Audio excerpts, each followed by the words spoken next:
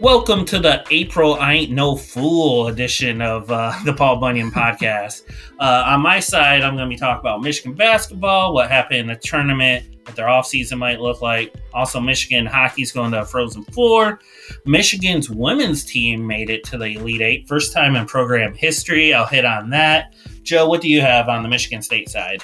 For Michigan State, mainly just some roster news and some potential news about who could be coming in or going out for next year's version of the roster. So all that and more is on the next segment of the Paul Bunyan podcast.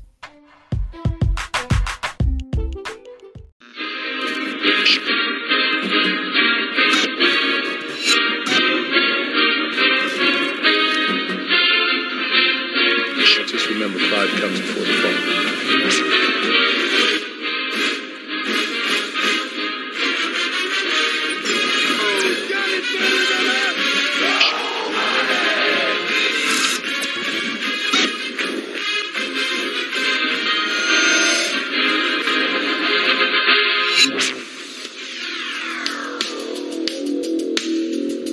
The Paul Bunyan Podcast.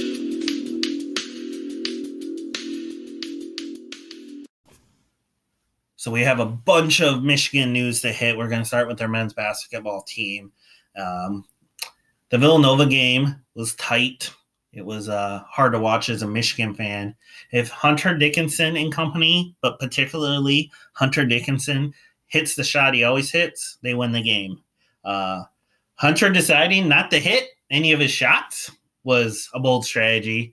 And I'm overstating that a little bit because he did have 15 points. Right. And he probably, I think, I would like to check this, but I think he shot better from 3 than he did from 2. I'm pretty sure the team as a whole did. Yeah, according to ESPN, he was 6 of 16 from the floor, but 0 of 1 from 3. Okay. So I mean, technically 0% is higher than what he shot from inside the arc. No, I'm just kidding. But Michigan missed a bunch of layups, and I think what that actually kind of hid their free throw woes. They had to shoot better in the second half from free throw just to get to 50%. I think they ended up at. Yeah, because the first half was really tight, but there were a few instances where Michigan got to the line and missed both or only made one. Yeah, it was frustrating. Yeah. And I can forgive some of the inside shooting woes. Just like Villanova's smart. I actually love Villanova.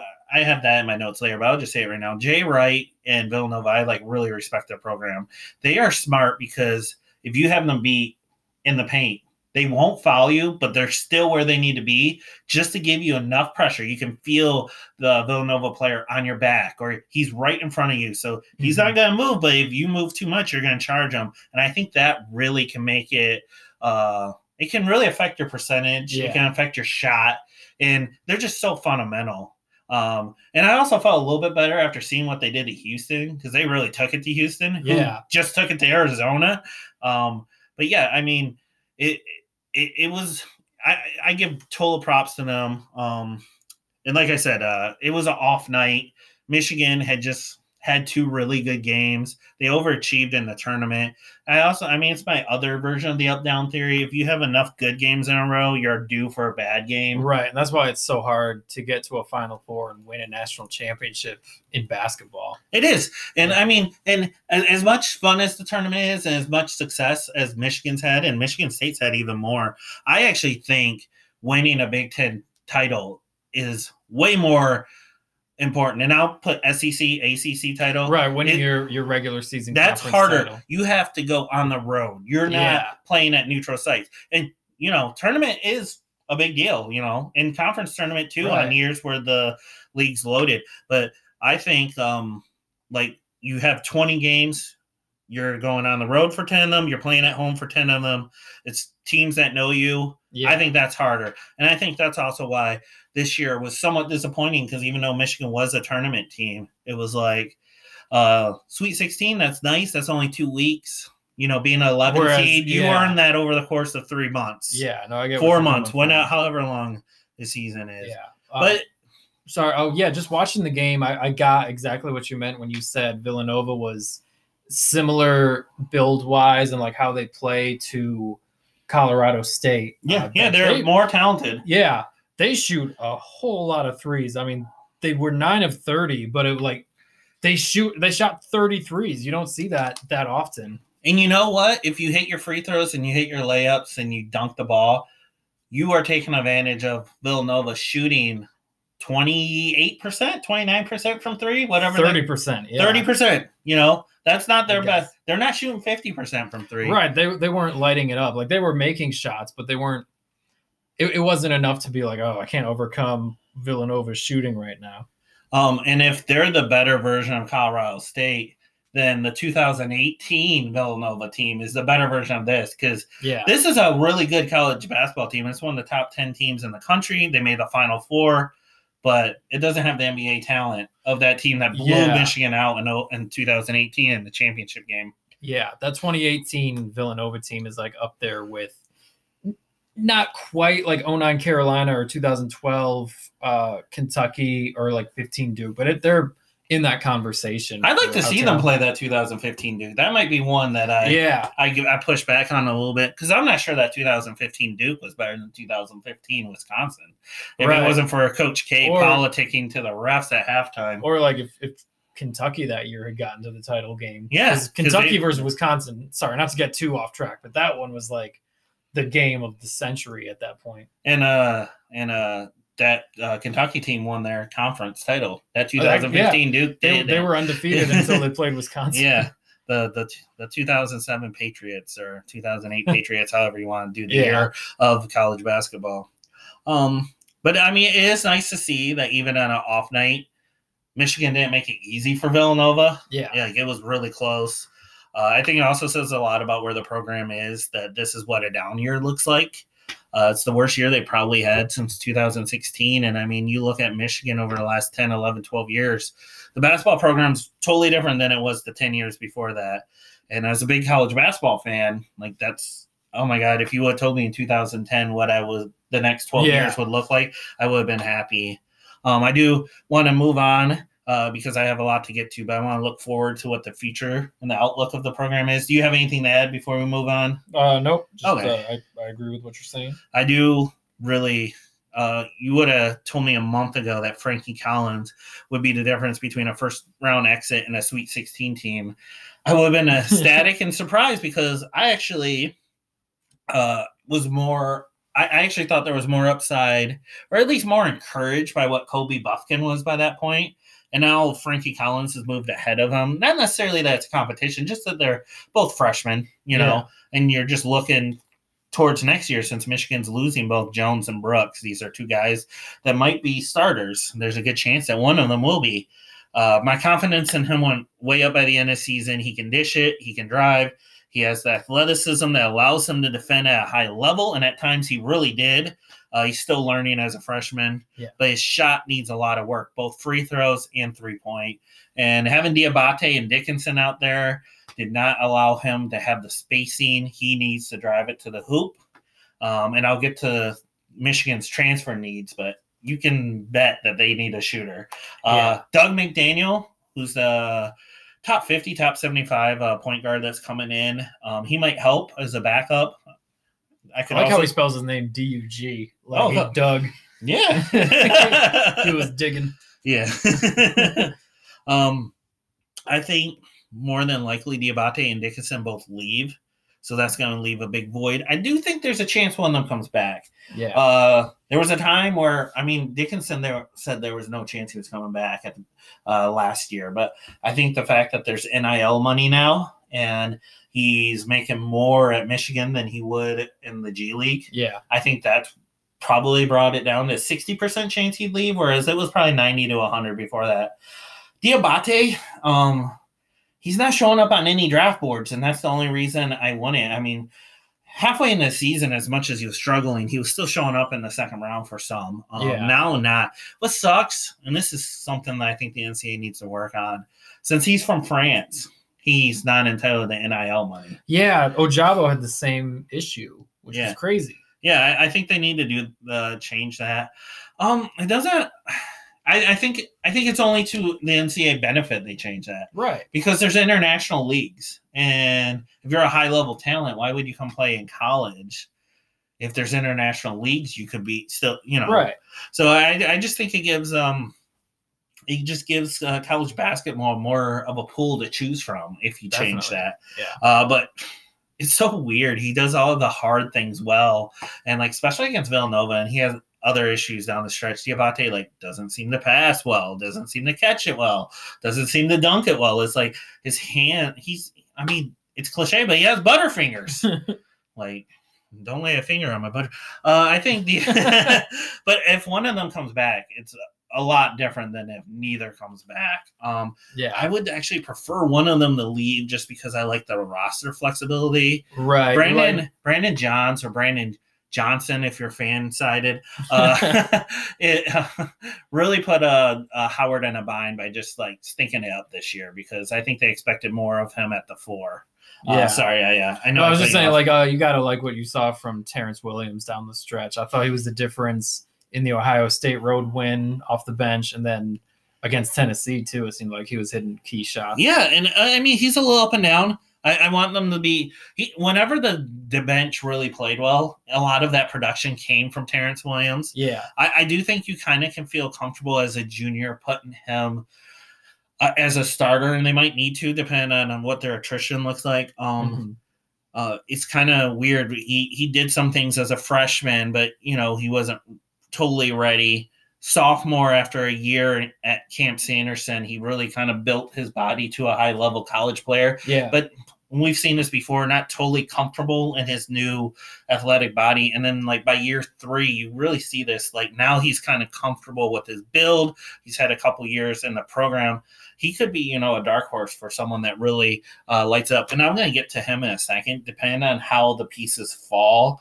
I have an idea of where to put him because he's 6'7". He can hit a 3. He's kind of too small to play down low, but you can at times. You can get away with it, especially against smaller programs. But he's also quick enough that if you really need to in the gym, you can put him at the 2. It's like a Swiss Army knife. Yeah. Jones and Brooks are both gone because Brooks can even come back if you want to. Devontae Jones had the COVID year, but he's already declared that he's done. Jet Howard and Terrace Reed are both top 40 players. And they are guys that if you had to pick guys out of the class coming in to make an immediate impact, they're the guys to do it. I would put Jet Howard, who's the number 37 player, a little bit ahead of Terrace Reed, who's actually just slightly above him at 35, because Jet Howard's a 3. And he might play the 2 or 4. But Terrace Reed's a big. He's 6'11". Tremendous wingspan. He can be a stretch 5 in college or the NBA, but the NBA you almost depending on what like Diabate and or Dickinson do, that'll affect his availability. It would be nice to have him on a bench or if Diabate comes back and he's still not getting the fundamentals down, having Terrace Reed push him. But he could be a stretch 5 or a stretch 4, in the NBA too. But I think sometimes there's more of a growing pain with the big men than there is for a 3, Jet Howard.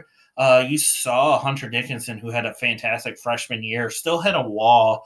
Later in the season, he just looked a little bit drained because the high school schedule isn't as long. Demanding. Yeah. Yeah, and then he didn't develop his 3-point game or his ability to go left until this year. And by the tournament, teams know he's going to want to go right, force him left. Yeah, I might be getting that mixed up, but he basically he could only like physically impose for so long as a freshman, and like he could do that for a long time. I mean, he won Freshman of the Year in the Big Ten handily, but by the end of the year, teams had kind of figured it out. And this year, he could do a lot more. Yeah, and and I definitely think after this year, going back to him, I think the NBA will really see the upside of his offense. Now it's like, can he be defensively imposing? And it's kind of weird. He just doesn't have that freak athlete that the NBA emphasizes even more than they used to. Yeah. And like you see him running down the court and he just looks funny because his run is kind of funny. And I can say that because I also have one. And just, and also like his vertical isn't like a Reed's. Terrace Reed has an incredible vertical and also his jump. But getting back to other players, I don't want to spend the whole segment on Dickinson. I think it will be interesting to see if Buffkin can grow his game dramatically, because oftentimes you see it most from freshman to sophomore year. Yeah. The growth also applies to Caleb Houston, who kind of had a disappointing year. But Michigan will be dependent on him, especially if they lose both Dickinson and Diabate, because you're adding that on top of Jones and Brooks, and now you're looking at 4 starters gone. Right. The only returner would be Houston. Yeah. Portal is full of just shooters. Michigan needs one. That was definitely a need this year, especially since Houston, like so much of his game, is dependent on his ability to shoot the 3, and that was his upside, and he had a down year. It'd be interesting if he can pick that up. You also have Williams, who is showing, like you said, he can shoot the 3. You have Will Shetter, who should be coming off the bench. That's a big part of his game. Doug McDaniel, is it McDaniel? Doug McDaniel, or just that's a big part of his game too. The incoming point guard, Isaiah Barnes, who I actually almost forgot, also redshirted. It'll be interesting if what he can do this year. And I expect some attrition. Michigan was one of the only teams last year that didn't have any transfers, which was kind of amazing. They actually need a couple because I think right now they're 2 over the scholarship limit. So they need a couple people to transfer. Yeah. Has Johns announced if he's going to use his COVID year yet or not? No, he has not. I would expect him to transfer somewhere. Yeah, just kind of like use that extra year somewhere else. Yeah. I think Michigan would rather go in the transfer portal for a big if they lose both Diabate and Dickinson rather than have Johns. Yeah. Rather than like roll with Johns, Williams, and Terrace Reed. Yeah. And speaking of Williams, I'm going to go down in my notes since it applies. I am curious what the team might look like with Terrence Williams as the backup at 5. Interesting. And Will Shetter at the backup at 4. Neither one are huge, imposing big men, but they both can play down low a bit, and they both can shoot the 3. That sounds like their version of putting Malik Hall and Joey Hauser at the 4 and 5. What were the results? It could work offensively, but defensively, you're definitely compromised. Yeah, and to be fair, Terrence Williams' defense looks good when they're playing a team like even out of the Big East. A lot of those guys playing Colorado State for sure. Yeah. That's actually a good matchup. That's a better matchup than having Dickinson out there. But when you get into Big Ten and you have Kofi Coburn out there and some of the other bigs, backup definitely. I wouldn't want him rolling with him as a starter. Yeah, but like in situational and spot minutes, I can see that. Yeah. South Carolina, speaking of portal people, though, getting back to that. People. South Carolina just had 3 guards enter a transfer portal. I'd like any of them. Stevenson and Cousinard? I don't know. Yeah, those were the 2 leading scorers for South Carolina. And then Carter was on the SEC all freshman team. Nice. So any of those would work. Brandon Murray from LSU is an obvious guy, but I think a lot of teams will want him. Sam Sessions from Penn State has shown interest. I think he would be happy being a starter or a backup. So, a guy like Brandon Murray is going to come here and want to start. Yeah. Then you have to worry, how do Frankie Collins and Buffkin feel about that? Right. I think Sessions is a good backup plan. Like if Buffkin has it, then then Sessions can come off the bench. If he doesn't, and really Sessions being 6 foot, is probably going to be a 1. But you also already have 2 point guards there. You have Frankie Collins, and it's really more like the 2 spot that Michigan needs some help. Yeah, unless you want to instant help. Unless you're going to redshirt some people too. Yeah, and I mean that also depends on how all these pieces lie. We'll probably have a lot better idea in a month or 2. Adam Miller is transferring from LSU, and he was once a recruiting target of Michigan. Obviously, he chose Illinois first, then he went to LSU. Surprisingly, on that line, Andre Curbelo is transferring from Illinois. Yeah. I mean, he didn't have a good year. Yeah. His stock went way down. Not that Michigan would be interested, but it's kind of interesting that 2 now that you said big-time recruits from that class are now on their way out. Yeah, I wonder if Adam Miller would have stayed at LSU if their coach heading. He might be going to prison because everyone's jumping off of LSU. Yeah, I said Brandon Murray. I said Adam Millard. Isn't Michigan State looking at Yeah, I believe it's a Xavier Pinson. So you'll be hearing more about that in the next segment. Yeah.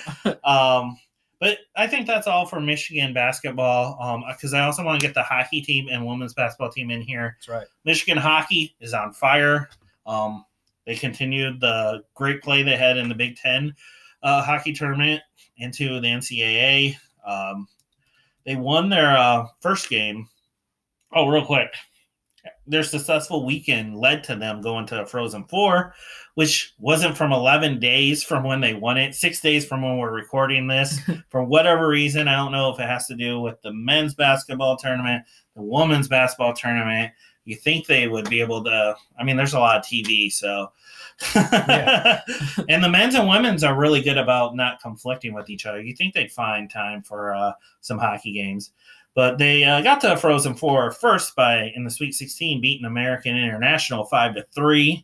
I'm going to keep these recaps short just because we're up against the clock. Then they had a wild game against Quinnipiac. Quinnipiac? Quinnipiac? Huh? Quid pro quo. Bless you. They went up 4-0 heading into the third. Then Q... and I'm not talking about the Trump cult, scored 3 goals in the fourth period. And with less than 4 minutes to go, Q ends up pulling their goalie. And it's 4-3. And after Michigan just dominating the first 2 periods of play, you're on the edge of your seat like, oh, man, are they really going to blow this? Is Q going to tie it up? Well, no. Michigan made it 5-3 before scoring 2 more quick goals, making it 7-3 for good measure. And then, why don't you know it, Q scored another 7-4, 11-goal game. 4 of those goals happened in the last 4 minutes. 7 of those goals happened in the final period. It was a wild game. It was fun, especially for a Michigan fan. There was a lot of Q fans there because their college is in Connecticut, and the game was in northern Pennsylvania, I believe. Gotcha. So... there are a lot of Michigan fans there, too, so it traveled well. It's another Frozen Four for Michigan. Yeah, it's kind of crazy because they made more than any other program, but they definitely don't have the most championships. So, yeah. I also think it's interesting that it's in the Northeast. It's being held a neutral site, and there's a lot of good programs in the Northeast. Michigan just beating one. But the Frozen Four is Michigan, Minnesota, Minnesota State, and can you bring it up? Who's the 4th team in the? Yeah, I think it's funny that Minnesota and Minnesota State are playing each other. Denver, which is who Michigan is playing. I meant to write it down. And then there's a lot more. There's a lot of good programs for hockey in Minnesota. Yeah, it's Northeast. So it's being played at the Boston Garden. Yeah, and Massachusetts is a good hockey program. New Hampshire, Boston U, Boston College. Yep. I do like college hockey a lot, and I know you do too. I will admit that I'm probably not the go-to guy for it. I'm definitely a bandwagon fan when it comes to Michigan State hockey, which I won't get into too much right now because that's some sad state of affairs. Is it the House Divided podcast with Jer Bear and Brandon? Yeah, they're the hockey guys. Yeah, sure. Definitely listen to them. They're good friends of the show. I listen to their show. It's a lot of fun.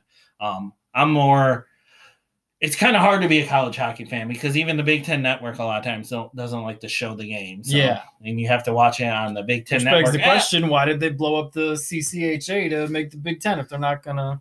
My youngest sister is a new college hockey fan. She's always been a Michigan football fan. She's trying to get into basketball and hockey.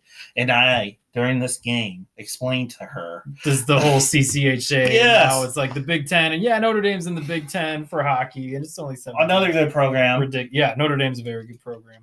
And actually, there are good programs, but there's just not enough. And then I was excited because I thought the games would be shown, and instead it's on Big Ten Network Plus, Yeah. which has its own streaming issues and people paying a premium for it, and then it doesn't work and blah, blah, blah. It's just a pain in the ass. It is. And watching the games on ESPN2, you really realize that even when it is on the Big Ten Network, how much their coverage sucks or is lacking compared to ESPN2. But getting to women's basketball, the women's basketball team beat South Dakota in the Sweet 16 to advance to Elite 8. They were then knocked out of the tourney by the number 1 seeded Louisville Cardinals, which is a really good team. I had a lot of fun watching Michigan and Louisville play, despite the ending being bittersweet. Yeah. Michigan hung around, and it was a tight game. Louisville pulled away late. I love Kim Barnes-Rico, but she should have known, by the end, she fouled for a little too long. The game was outrage. Yeah. Near the end, Michigan was just chucking threes and fouling. It's the game, though, showed how much the team has grown as Louisville destroyed Michigan earlier in the season. Michigan only had 15 points in that game at halftime. Jeez. Louisville is probably the best defense in women's college basketball. South Carolina, though, actually, if you don't watch women's basketball, watch the South Carolina-Louisville game. That's going to be a really good game. Yeah. By the time this podcast release, actually, it might be over. But still, watch women's college basketball, because especially at a high level, it's a lot of fun. But, Michigan got blown out in that game by 30, and they were lucky to be within that because – Louisville was definitely pulling punches in the second half, but Michigan really went on to become one of the top 10 teams in women's college basketball and got a 3 seed and looked like they were going to get a 2 seed at one point. And obviously they got one of the biggest stars in women's college basketball. And I'm going to get to her because she has the reason the program is where it is today is in big part by her. Yeah. But before I get to that, I just like that this team looked like they belong. It was a back and forth game. The final timeout with 3 minutes and some change left, Michigan was only down by 2. So if you just looked at the box score and saw that they lost by 12, no, it was because Louisville was hitting their free throws and Michigan wasn't hitting their threes. Yeah. The program feels like it's going in the right direction despite how much this loss hurt. It was an incredible run. The program's best run ever, following their previous best run ever when they went to Sweet 16 last year. The senior class did so much for the program, and it's Kim Barnes-Rico's crowning achievement so far. Because there were definitely some bumps along the way. I was really happy when the program hired her. St. John's did not want to lose her. She was one of their best coaches in program history. And in 2016-17, when Michigan somehow didn't make the tournament with that resume, and they went on to win the NIT, was really a pivotal point for this program, and then getting the class that they currently have. Yeah. And Naz Hillman, we'll have her jersey in Chrysler hung up one day. Yeah. She is the first 2,000-point scorer for the program, 2,000-point scorer and 1,000 rebound player ever. She was an All-American. She was a Big Ten Player of the Year. She was a FIBA under-19 gold medalist. And she also declared for the NBA. And if the program can follow this up with anything, I think they will really be set for a long time. Yeah. Kim Barnes-Rico signed an extension. I think it was last year. And I have to admit, the last 4 years, I've watched more women's college basketball than I ever have, and it's because of this class. Yeah. And I really wish they had a Final Four banner to hang up, but I can't say that I didn't enjoy the ride. Yeah. Also, Naz Hillman wearing 00 is badass. Yeah, she's a badass player. Also, I wish I would have written down, but Michigan Law also had an injury in the fourth quarter that really kind of hampered their comeback attempt, I would say, because even though it was back and forth, Louisville was usually up by 2, 3, 4 points. So that hurt too. But, it was a wild ride. And right now, Michigan sports all around, the athletic department is really thriving right now. And it's a lot of fun to watch. I remember in the 90s, I didn't really realize how good I had it when several different programs was doing well. And this time I'm appreciating it as a 30-something-year-old who knows that this isn't every year. Yeah.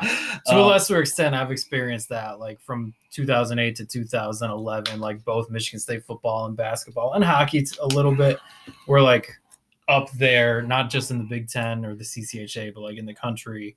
And, you know, not that basketball has dropped off that much, but, you know, football definitely took a turn at some points, and hockey just hasn't been the same since 07. Yeah, the hockey program, do they still have their coach? As of right now, Danton Cole is still coach. I was going to talk about that a little bit on the next. I thought he was a good hire, but it's not like working out for him. And football's definitely had their ups since then, but it's weird. Yeah, they'll have those like oddly like poor years. Yeah. So you know. So I was going to talk about them a little bit on the next segment. Yeah. But. And speaking of which, let's take a break and talk Michigan State next.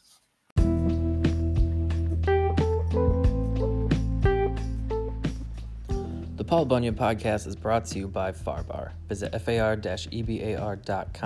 to browse all types of products, including sweaters, hats, shirts, and other accessories. That's far-ebar.com.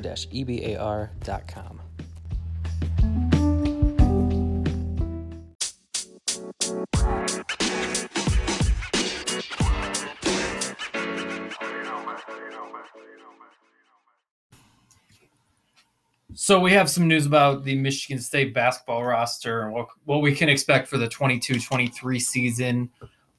First of all, Gabe Brown and Marcus Bingham both announced that they will not be using their extra year of eligibility at Michigan State or elsewhere. They are declaring for the NBA draft. And, you know, I think it works for both of them because I'm sure another year of college basketball would have benefited them, but maybe not to the point where, like, makes or breaks a career. Gabe Brown especially, I could see finding a role in the NBA, maybe not sticking, but, you know, like he could have like a 2 to 3 year stint in the NBA where people know about him, you know? Yeah.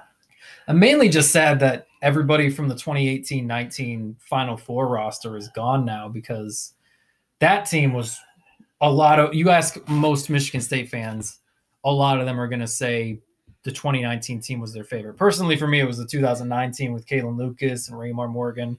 But, you know, everybody talks about that 19 Elite Eight win over Duke, you know, just the way that Cassius Winston performed down the stretch, how Matt McQuaid had his best year. You know, Aaron Henry was a freshman contributor, and, you know, Xavier Tillman came on after the Nick Ward injury. Like, that team was just special because they lost Langford earlier in the year, and then like they had to deal with Nick Ward getting hurt.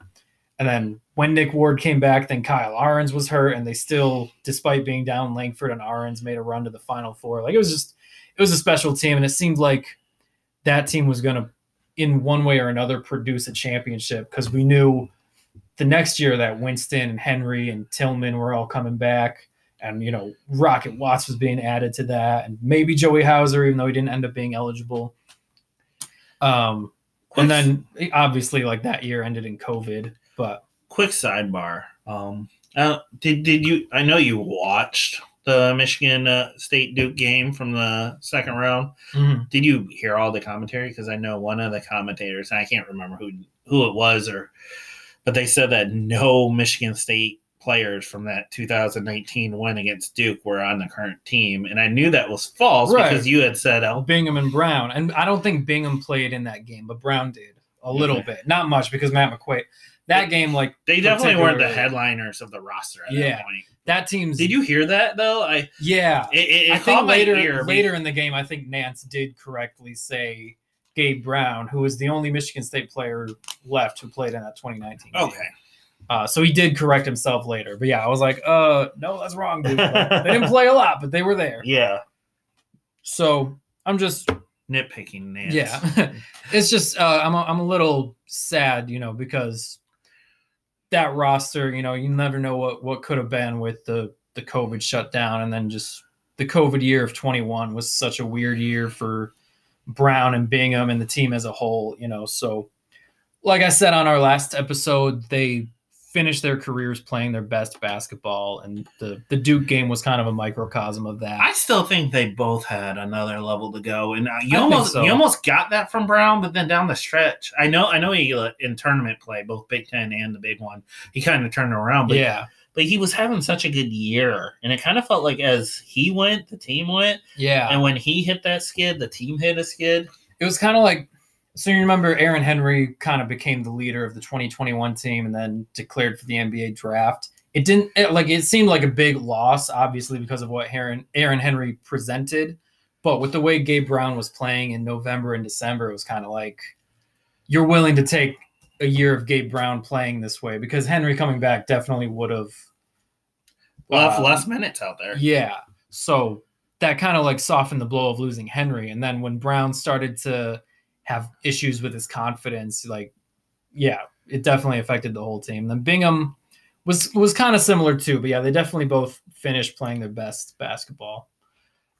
Davis Smith entered the transfer portal. He was a walk-on, he's Steve Smith's son. Like, he's definitely talented, but undersized, and it seems like he's just going to look for more of a role at a smaller school. Like, it was definitely ambitious of him to be on the team. Could see him ending up at MAC or Horizon League school. And he was a former walk-on. I think he got a scholarship this last year, but Oakland might be a good place for him. Yeah, like you could definitely see the talent was there. I mean, he's Steve Smith's son, which doesn't always translate, but I mean, it translates a bit because just to be at Michigan State, Yeah.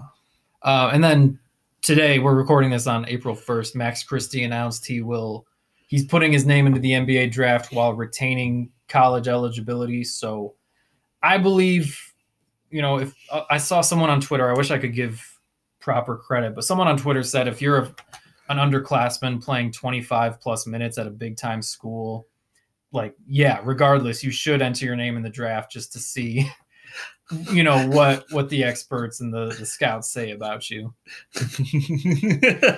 Sorry, something was brought up on my laptop when I went to see who said that, and we're laughing at a meme that we won't say on air. So yeah, we documented last episode about what Michigan State needs to look for in the transfer portal. Mainly it's a big guy, but it seems like they've been in touch with players of like the 3 to 4 variety.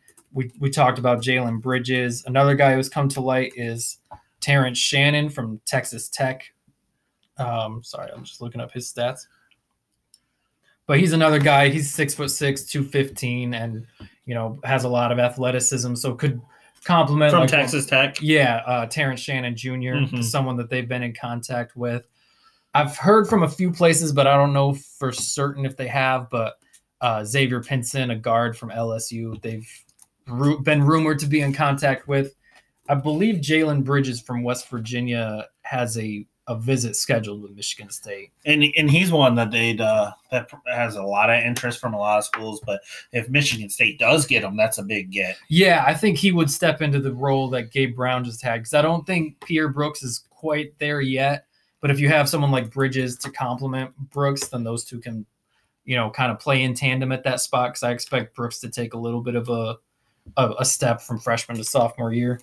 Bridges have a history of doing well at Michigan State. They do.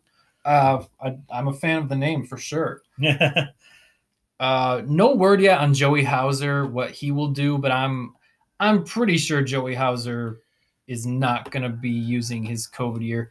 Joey Hauser could actually petition to get 2 more years of eligibility because of an injury one, but I think he's already the oldest guy on the team. Like, I think he's turning 23 this Do you think fall. He'll still play college basketball?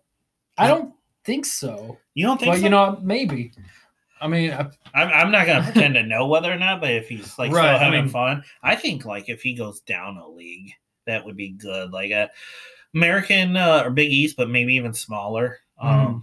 He's again someone who kind of he did a good job of rewriting what the ending of his story was going to be at Michigan State, because for a while it was not looking super pretty, but I think he also ended the season playing his best. And it kind of coincided with Malik Hall being not at his best, just to put it lightly. So hopefully Malik Hall will be back up to what he was in the middle of the season. He was kind of like the opposite of Gabe Brown, where Brown to start and close the season was playing really well, but in the middle was definitely slumping. Whereas Malik Hall, he wasn't slumping to start the season, but he was playing his best ball in the middle from middle of January to about the end of February. And then it seemed like he got hurt. Yeah. That's what I kept reading, at least from the beat writers and certain fans. Reading from Connor Muldowney. Am I pronouncing that right? So. He comes up in my Twitter feed a lot, but he was doing what the way too early projected starting 5. He has Tyson Walker as like the 6th man and Hogard as a starting point guard. Do you think they keep both of them? Oh yeah, I think they'll both be back. Not that either one of them's not good enough because they both have pretty good seasons. Right, it's just kind of hard to balance the minutes. But I think with Trey Holloman coming in, it gives Michigan State more of an opportunity to play both Walker and Hogard at the same time, which for the last few weeks, that was when they were at their best, was when they could have both of them out there. Aiken's coming off the bench too. Yeah, but with those two, I'm not saying you start with Hogard and Walker, but Aiken's was with those two point being guard in high school, so you're like kind of playing 3 point guards and the 2 guard spots. With Hogard and Walker really being the only viable point guard options, you don't want to run them out there at the same time unless you absolutely have to, because they could get injured or foul trouble or just tired, and you need one of them on the floor. But I also think Aikens makes a leap, and he has point guard potential. I know he plays at the 2. I think they're mainly going to work him at the 2, but he'll be like a ball handler. Like I don't think he'll ever run the show. Right. But I think, especially with Holloman coming in, but I think he's somebody who's got a big ceiling, and I think definitely showed spots of potential. And he was like an effort and an energy guy too. So even though he has the talent, you don't always see those 4-star guys being willing to like chase down a bad pass and keep it from being a layup for the other team. I know Beeline like to have guys at the 2 and 3 that have point guard experience, like Eli Brooks, Nick Stauskas, even Tim Hardaway, like had the handles, even though they weren't like point guards or at least point guards in college. And you've really seen like college basketball in the last 10 years become more about that. Not just the shooting, which gets a lot of the headlines where even 4 and 5s are expected to be able to shoot the 3, but just having point guard handles and being able to battle the full court press or like, Shaka Smart's havoc defense, to where basketball's going. Yeah. So, hopefully there will be some news. I was waiting on what Gabe Brown and Marcus Bingham were going to announce, and thankfully they didn't wait too long or drag their feet. It seemed like the talk of people who cover Michigan State for a long time was that they were not coming back. Seemed like maybe for a little bit in the middle that one or both of them could come back, but towards the end it seemed like they were both playing like the end of the road was near and they were like giving it their best shot. Who do you think fills in those the voids they leave? Because you said Gabe Brown kind of did it for Aaron Henry. Who does it for Gabe Brown? Yeah, well, hopefully if they get Jalen Bridges, like just from that position, then it would be him. Max Christie, because I think he comes back. Would he be playing the 3, you think? I would put him mostly at the 2, but if you have Walker and Hogard on the court at the same time, I think then Christie is your ideal 3. So, yeah, I'm betting Christie, if he comes back, takes a leap, and then Aikens. And it also depends if you get Bridges. If you get Bridges, Christie's at the 2, Right, exactly. And then at the 5, that's an interesting position because Julius Marble is someone who has shown that he can do it. Like he's had a lot of games where he scores 16, 18, 19 points, and it looks like an unstoppable force. But he's also had his fair share of games where he scores 4 points and fouls out in 10 minutes of play. So he's someone who can do it in spurts, but I don't really think he's Mr. Reliable per se. I think they're still waiting on Mady Sissoko to make that jump, and maybe he makes it. But you also got Jackson Kohler coming in, who's a big-time prospect at the 5. But he's really more of an offensive finesse type guy. Like his footwork is around the basket is what's gotten him to the Division I level. Usually you don't see a center come in as a freshman and just shut people down defensively. Like even Hunter Dickinson had his struggles. Yeah. We were kind of related to that. Also, if Mady Sissoko doesn't make it as a center for Izzo, I think Tucker will take him as a left tackle because that's what he reminds me of every time I see him on the basketball court. Yeah. And actually, I said left tackle, but maybe like an outside linebacker with the way he can get physical sometimes. Right, as like a project. Get him behind Aaron Brule and Quavaris Crouch right now. Get him training. He could be ready in 2023 and 24. I saw that he went to high school in Mount Pleasant, and I was like, oh, so because I knew he wasn't originally from the States, right? He was, yeah. But no, it's not Mount Pleasant, Michigan. It's Mount Pleasant, Utah. That's right.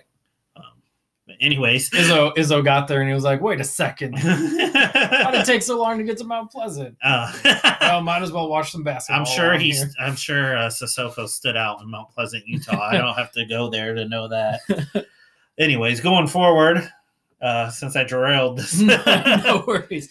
Yeah, so now it's kind of dependent. Like I said, I believe Max Christie, similar to the way Nick Ward and Aaron Henry did after their sophomore seasons, it's smart to put your name in and just get the feedback. And if people think you're ready, then, take the leap. A lot of people didn't think Jordan Poole was ready after 2 years in Michigan. And now I love reminding people that I was right about that.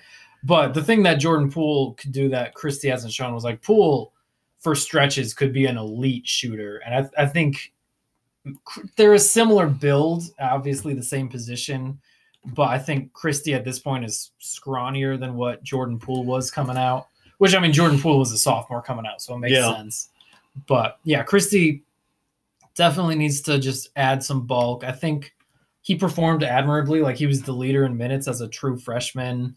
And for most of the games was guarding the opposing team's best guard. So, I don't fully blame him for, having his body break down as the season goes on, but I mean, NBA people are going to see that. I don't think he's ready for the NBA just yet, and I don't think he thinks he is. I think he's doing this to get the feedback, but we'll see. Yeah, I'd bet on him coming back. He definitely looked better again in their out of conference against non-Big Ten teams. Yeah. And then once the schedule got harder, you see a splits for in conference versus out of conference. I mean, he won Big Ten Freshman of the Week 5 times. And at that point, it was like, yeah, no, he's for sure the Big Ten Freshman of the Year. But did he end up winning it? No. Was it Branham? Malachi Branham? I don't remember. He was on the All Big Ten Freshman team. But yeah. So yeah, I think last episode I mentioned the 4 guards coming back and Walker, Hogard, Akins, and Christie as reasons to be excited. The uncertainty at the 3 and the 5 are reasons to be a bit skeptic, but we'll see how the roster fills out. Maybe there's a recruit out there that, a lot of coaches getting fired right now. You see people decommitting. South Carolina and LSU. Yeah. How many of transfers have we named off those? Those 2 alone. Yeah. 6. Yeah. 6 is the answer. So we'll see. I mean, I'm never going to count out Michigan State basketball, but need Malik Hall to be more consistent. Need Hogard to continue the way he was projecting at the end of the season. And then, we'll see what happens at the 5 because there are 3 options there with Marble, Sissoko, and Kohler. It's just that the most proven of those options is Julius Marble. And as I said, he could have a game where he goes 6 for 6 from the floor and, nets you 15 points. But he's also had his fair share of games where you just can't keep him on the floor. And the Duke game was a good example of that. Yeah, and how long have we been saying Michigan State has a lot of options at the 5? We're waiting for one of them to step up. It feels like the last 2 seasons. And I feel like even if Bingham was coming back to Michigan State for his super senior year, they would still be looking in the portal because Bingham was on the floor also getting the moves put on him by Joey Brunk against Ohio State. So it wasn't he's the school leader in blocks, but it's not like he was some defensive savant out there. Mm-hmm. We have a lot of options at the 5. None of them are panning out so far. At least not consistent at the 5 for Michigan State. Change the record. One more time. Change the record.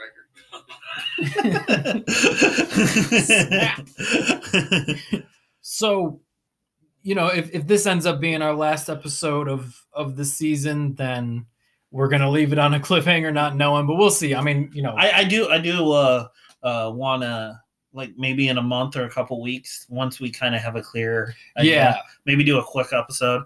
And we say I've said this to you though. I think the last 2 summers, but a lot of times by the time we get to this point, I'm a little burnt out. But I'd like to have some guests on.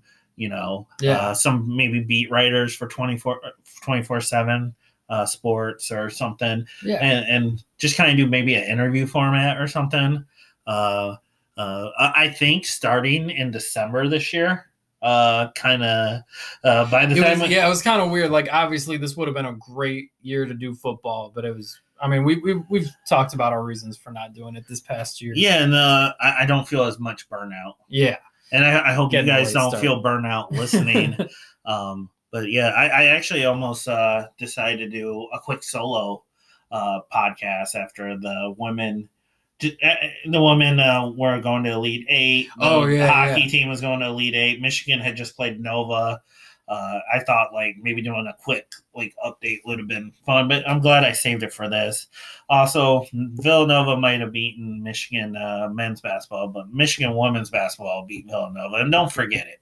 That's right. Never forget it. Yeah, and I talked about the last episode. Michigan basketball had beaten Tennessee 3 times in the tournament. Last year, Michigan women's basketball beat Tennessee to get to the Sweet 16. So take that, Orange. Yeah. Face. But this is the Spartan segment, so I feel like I'm walking all over it. We always like get a little bit of sprinkles of the other team in there. Real quick, I feel bad that I didn't give you time to prep for this, but does Michigan State hockey keep their coach? Yeah, so as of right now, Danton Cole is still the coach. I think they do. It's weird. Michigan State won the 2007 national championship, which obviously that's why you play the sport, is to win a championship. But they kind of have been paying for it ever since, because that Rick Comley took over after, and I could be wrong, but I believe Rick Comley took over after the legendary coach. Oh goodness, I'm blanking on his name. You met him too. Yeah. You know your stuff. You're just he was the athletic director before Hollis. I can't believe. Was it Ron Mason? Ron Mason, thank you. And then so Rick Comley took over after Ron Mason, who was like the Heathcote of Michigan State hockey. So it looked like Comley maybe would be an Izzo for Michigan State hockey. He was hired before Michigan even hired Ray Berenson. Wow. 79. That's great. Berenson didn't come till 86. Ron Mason, you mean? Oh, Ron Mason was hired before Berenson. Okay, yeah. Sorry. I hope I said that. No, Comley wasn't. No. Ron Mason was. Yep. Yeah. I mean, Mason was like from the 70s. There's a reason they made him the athletic director after his time as hockey coach. But Comley was pretty disappointing, both like in recruiting and on ice results. But they did make the tournament in 2006, and then they won it all in 2007. But after that 2007 run, where they were either a 2 or a 3 seed, but like Abdul Kader was on that team, Ryan Miller, Jeff Lurg was the goalie. Like it was definitely like a scrappy team that got hot at the right time. But goodness, like the program just came to a thud afterwards. And they made the NCAA tournament in 2012 in Tom Anastas' first season. But then Anastas also was kind of got off to a good start early and then fizzled real quick. So I think there's a level of understanding between Alan Haller right now and the hockey program that it's going to take some work. I know Danton Cole's been there for 4 years now. 2018 was when he was hired. 2017. But yeah, I know there were injuries this year, but you can't go on a 12-game losing streak like they did. I don't. At one point, they looked like a bubble team for the tournament. Yeah, I don't think they beat Michigan this year, and every time they played, it was ugly. Even times when Michigan was shorthanded. Yeah, and that's a rivalry that's just as fierce historically as the football and basketball rivalries. Like that's one. Like obviously, Michigan's program is at a different level right now, so you can understand losing the majority to them, but the way it's looked like ever since the 2010-11 season when they had the big chill, like Michigan's just been running away with it. Michigan State's had some years where they won a few games or like split the series, but especially the last few years, Michigan has just been crushing Michigan State. And in Red's that last few years, they had definitely Michigan still was doing some good things, but it felt like they lost half a step. But yeah, there was opportunity there for Michigan State. Right now, there are a lot of players entering the transfer portal from Michigan State hockey. The biggest note of which was their goalie, Drew DeRitter, who like in his note, how like people always put out their notes on Twitter saying like, respect my decision. I'm entering the transfer portal. Like he was a good goalie. Like I know Michigan State gave up a lot of goals, but Drew, it wasn't through any fault of his. And he straight up said he wants to go somewhere where he can help a good team win hockey games. Man. That's just damning. And he ended up at North Dakota, which is a historically great hockey program. But yeah, I'd say they keep Danton Cole. I think things are good under Tom Izzo, and things are great under the way that the football and basketball programs are right now with Tucker and Izzo. That'll cover up a lot. Like I think there could be questions about Susie Merchant's future as the women's basketball coach because they've been underachieving, in my opinion. But we'll see. I think both Merchant and Dan Merchant Cole helped herself because it's kind of weird how she's like split with Michigan, even as Kim Barnes a Rico. Yeah. But I mean, it's hard to beat your rival on the road. I say that and watch. I'll look and like the losses were at Chrysler. So, but there's definitely. I mean. The COVID year, the one that ended early, Michigan was going to be a 6 seed. Well, State was a 1 or 2 in basketball. Sorry, I don't remember if they were that. Oh, you mean men's basketball? Yeah. Oh, okay, yeah. But I was just going to use that as just going to use that as like a thing, like Michigan State split. So that's how rivalries go. Sometimes. Yeah. Actually, the hockey team is like beating Michigan here and there, even though Michigan's but this last season was it wasn't just losing the games, it was getting pummeled. But also I just never mind. I think Danton Cole and Susie Merchant are safe for at least another year. Merchant, her job probably isn't anywhere near like being on the hot seat or anything because she has done a good job, but it's just it's been a while since State's been in the tournament. Well, was she the one that took them to Final Four a long No, time that ago? was 05. I believe Susie Merchant took over in 2010 or 2011. Oh, I just had it up. Sorry. But when they lost to Baylor in the 05 championship game. Yeah. Oh, yeah, they actually made it to a championship game. She took over in 2007. Oh, okay. So that was quickly after that one. Yeah. But she's had talented teams there. I remember she was at Eastern beforehand, and she was good there. She played at Central. Yeah. Yeah. So, hey, things are really looking up for the football team under Mel Tucker. I'm very excited. Like Mike said, we'll probably do another episode once we have a clearer look at the basketball roster. And but if we don't, I just want to say like when we do talk about football, I'm very excited for what Mel Tucker is building, just as I'm sure Mike is very excited about the next few seasons under Harbaugh at Michigan. I think we got some exciting days ahead of us. I'm just looking at this picture of Susie Merchant in high heels right now. Oh, yeah, sports. That's fun. But, yeah, I think we'll do a show soon when we have some updates. As you can tell. When there's news. Yeah. There's so many different ways things could go that our thoughts are kind of scatterbrained with the basketball programs. Yeah. Because once one puzzle piece moves, then that is a cause and effect for one another. Puzzle piece causes a domino effect, and But as long as time allows it, I'd love to do a few more episodes before football starts. Definitely. Thanks for listening. Check us out online: Facebook, Twitter, Instagram, YouTube. Make sure to go to Farbar. That's FAR-EBAR.com to check out all the products. He has a contest right now: free handbags. Yeah.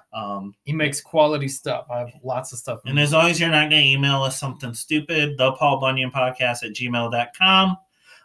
If you are going to email us something stupid, it won't be read on air. All right. Until next time, I'm Mike. And I'm Joe. And I'm looking at Susie Merchant high heels. And thank you for joining the Paul Bunyan Podcast.